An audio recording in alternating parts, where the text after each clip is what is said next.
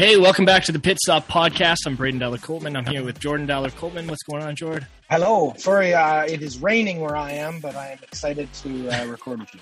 Yeah. We had a fun race last week in Monza. We always have a fun race in Monza. We had the return of the Shoey, which we'll get into more, and an upcoming race in a week and a half at the Russian Grand Prix. So let's get going.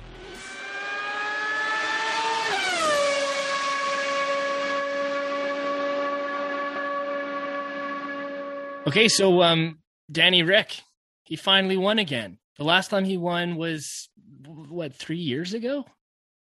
Yeah, I think so. With Red Bull. Yeah, so it's been a while for sure. And it sure was exciting. Yeah, sure was exciting to see him back up there. And obviously, very eventful race that led to it. But don't take anything away from him. This was not a consolation victory. This guy earned it. He had a great qualifying. The sprint we saw again shake things up, and then obviously he had a great Sunday afternoon. Are you pro shoey? We should explain to the fans at home what a shoey is. So do you want to go ahead and do that? Sure, I can explain the shoey. Yeah, Danny Rick has a tradition. I'm sure it's an Aussie thing, as he is a native of Australia. Let's go with that. He wins when he wins. And he's standing atop the podium. I think last year they even did it when he was just on the podium, because I do remember him sharing a shoey with Lewis Hamilton last year. But yeah, he basically takes off his racing boot, fills it with some of the ceremonial champagne, and drinks directly from his 3-hour-long foot juice that's been soaking in his boot while he's been racing. It's an absolutely disgusting tradition. But more and more drivers have been getting in on it. This week, obviously, Zach Brown, the executive from McLaren, was up there on the podium representing the constructors for the victory. And his teammate, Lando Norris, came in second. So they had a 1-2 finish for McLaren. So all three McLaren employees indulged in a little bit of champagne from the boot. And as I mentioned, I think Lewis did so last year too. I don't believe Valtteri Bottas partook. He was obviously in third place on the podium, but it's become a tradition and people look forward to it. And it is, it's something. It's something. We had lots to talk about. We're probably not going to get into too much of the battles. We saw some really, really great mid-pack racing. Sergio Perez, Carlos Sainz had a really great tete-a-tete. And the tete-a-tete I want to talk about here, though, is the Max Verstappen Lewis Hamilton battle. This has been a battle of the top tier racers all season long. We saw Verstappen go out about 3 weeks ago. I think that was in Belgium, or maybe it was Hungary, one of those races. No, he won Belgium. I think of Hungarian Grand Prix. We saw him out in that. They've been battling ever since. And in this last race, we saw a turn that was taken far too tight. Jordan, what happened there, and who's really to blame here? Yeah, so I mean, those who watch the race will kind of remember that we had a bit of a different start than we're used to, because we had the sprint on Saturday, so the field was kind of shook up a little bit. Lewis, I believe, started in fourth, I want to say, but was able to gain position right away and moved up into third at one point, and then he was right behind Lando Norris and sort of in the fourth spot, while Daniel Ricciardo was in second, and Verstappen got out into an early lead, and they kind of battle like this for the first little bit, getting ready for pit stops. And then Lewis took an early pit stop. No, pardon me. I shouldn't say Lewis took an early pit stop, because he didn't. He took a late pit stop, but Ricciardo took an early pit stop, which sort of shifted everything, made everybody who was chasing him have to sort of cover the undercut. So immediately Verstappen went in, and Verstappen and the Red Bull team had a very uncharacteristically slow pit stop. I believe he was actually in the blocks for almost 11 seconds, which is ridiculous compared to their 2.5 or 2.3 record that they hold.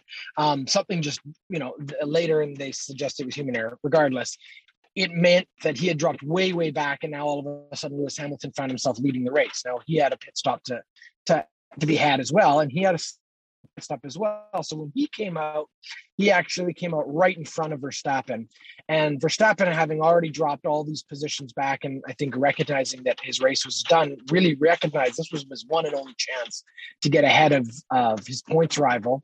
And so, yeah, they came into the first couple turns very aggressive, as we have seen in other races, wheel to wheel.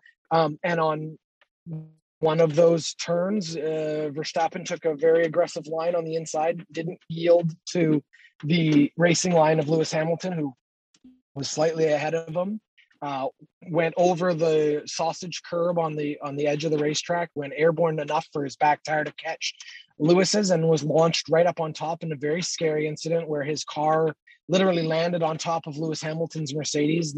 His rear right tire landed on Lewis's head.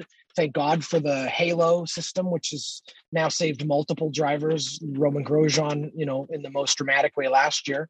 But obviously Lewis Hamilton has a lot of engineers and a lot of people to thank for implementing the Halo, because I think it was the only thing that stood between him and a really, really dangerous situation getting even worse. But it meant both of our championship contenders were out of the race, and all of a sudden the door was wide open for many other drivers to improve their positions, and obviously two very frustrated camps with Red Bull and Mercedes. Well, for sure. And I think the frustrating part in all of this is that I don't think it is clear to state that, like, I don't think who's at fault here is clear enough. I think that, like you said, Max Verstappen made a really aggressive kind of cut, and I don't think if he was facing anyone other than Lewis, he would have done this. But I also think that Lewis was just as aggressive in taking that turn and he squeezed him out. There was no space for Max on that turn as well. Yeah, and I think that is definitely what was considered by the stewards. But the stewards' ruling was that Max Verstappen was in the wrong, and their justification was along the lines of very similar situations had already played out on that corner as a bit of a hairpin, hard right, hard left corner coming out. I think it's either turn 1 or turn 2, might be turn 4, but it's somewhere in the early portion of the circuit. And multiple other drivers had been in very similar near miss scenarios during the course of the weekend, where you had two drivers coming into the corner fighting for that racing line, and the outside driver usually had a slight advantage because of the right hand turn, and the left-handed driver in every other scenario yielded the position because he wasn't in the lead. The only rules that state you can't sort of edge a driver off the course is if the other driver has an equal racing line to you. So that's the argument that was made and cost Hamilton a penalty at Silverstone, was that he didn't leave ample space for Max Verstappen to safely race next to him when they were wheel to wheel. In this situation, though, the stewards believed Verstappen never fully had his car parallel or ahead of Lewis Hamilton, and therefore he was obligated to yield the line and chose not to. He was considered the aggressor in this situation.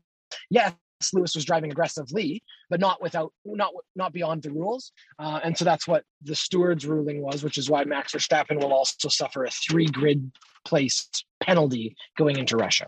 Yeah, I mean, that's the thing I'm always curious about, is when these penalties get handed out, because there are often times, especially at the beginning of the race, that they'll determine that this is just a racing incident and they'll move on. Both guys are kind of at fault, but they're not playing bumper cars here either. It was unfortunate Max hit and that, the severity, that curb and that kind of severity. Yeah, the severity of the outcome is often also a determination as to whether or not an incident is reviewed and how detailed the review is. In this case, a hearing was held. Both drivers and the representatives from their team were called to the steward's office post-race and given an opportunity to basically plead their case. So this was a pretty serious incident in the eyes of the FIA. Yeah.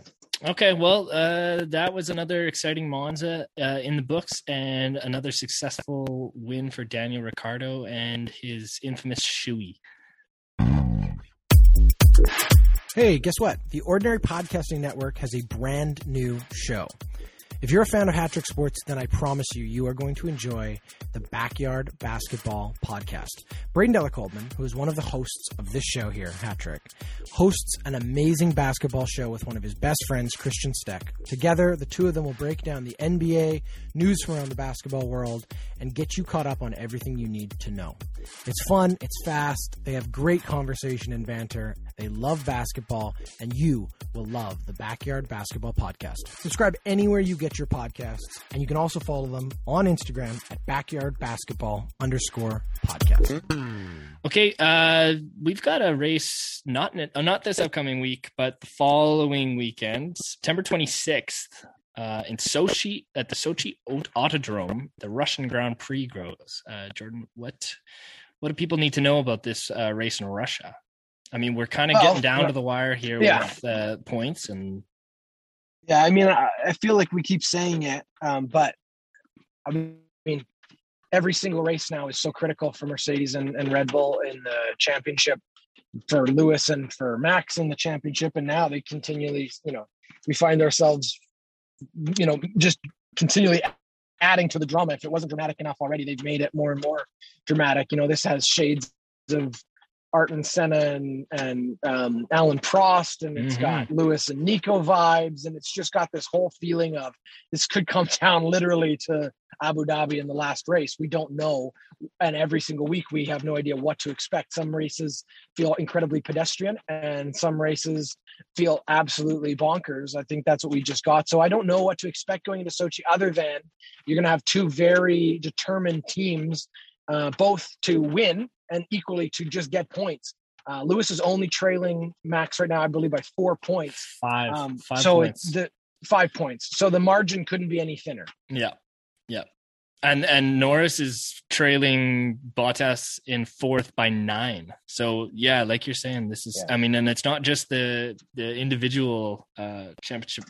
It's these teams, right? Like Ferrari's the constructors race is below. tight too, for sure. McLaren's got. I mean, that was a huge race for Daniel Ricciardo to get back into some points.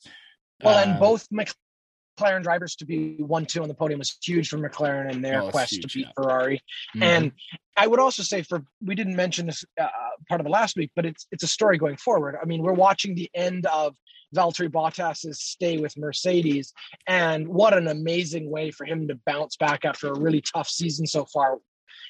He fought from way back in the grid to come all the way up to third, and he technically, he crossed the line fourth, and Sergio Perez had a 5-second penalty, but that takes nothing away from how heroic Valtteri Bottas's race was, considering everything that was happening ahead of him. And again, to steal some very valuable points for Red Bull by being ahead of them on the podium. So Sochi will be another important race in so many ways. It's another racetrack that I know both Max and Lewis enjoy driving at, and they found success at. So I'm excited for the top of the grid, but we're going to see what else some of the mid-table guys can pull off. And I really do think not only will the top of the championship maybe come down to the last race or two, but the entire constructors field could be competitive right to the end too. We're going to see the McLarens and the Ferraris potentially fighting it out all the way through too, which is great.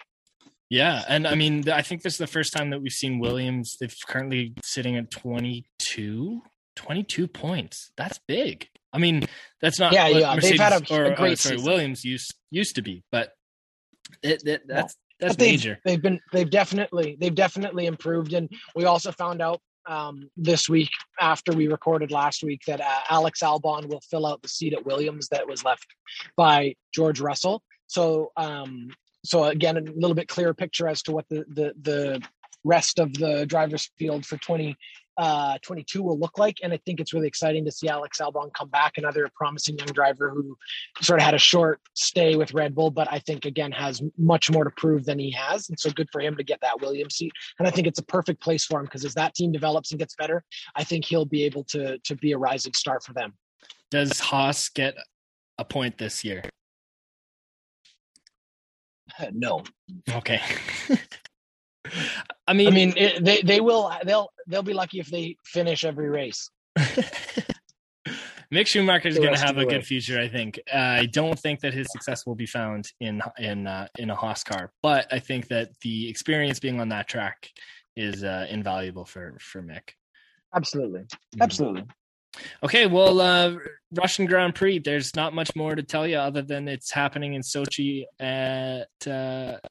in Russia, September 26th. And so set your PVRs well in advance because it's an early one, 6 a.m.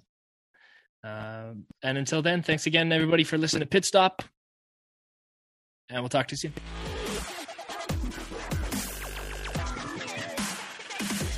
Pit Stop podcast is presented by Hat-Trick Sports and is a member of the Ordinary Podcasting Network. The show is produced by Jordan and Braden Dollar Coltman each week, but mainly Jordan. And you can follow us on Facebook, Instagram, and Twitter. Thanks for listening.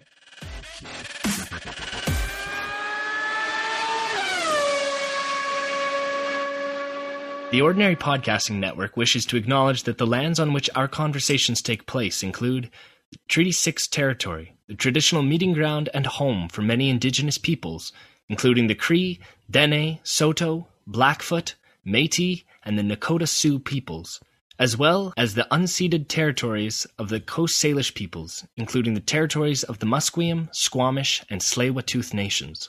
We acknowledge the many First Nations, Métis, and Inuit, whose footsteps have marked these lands for generations.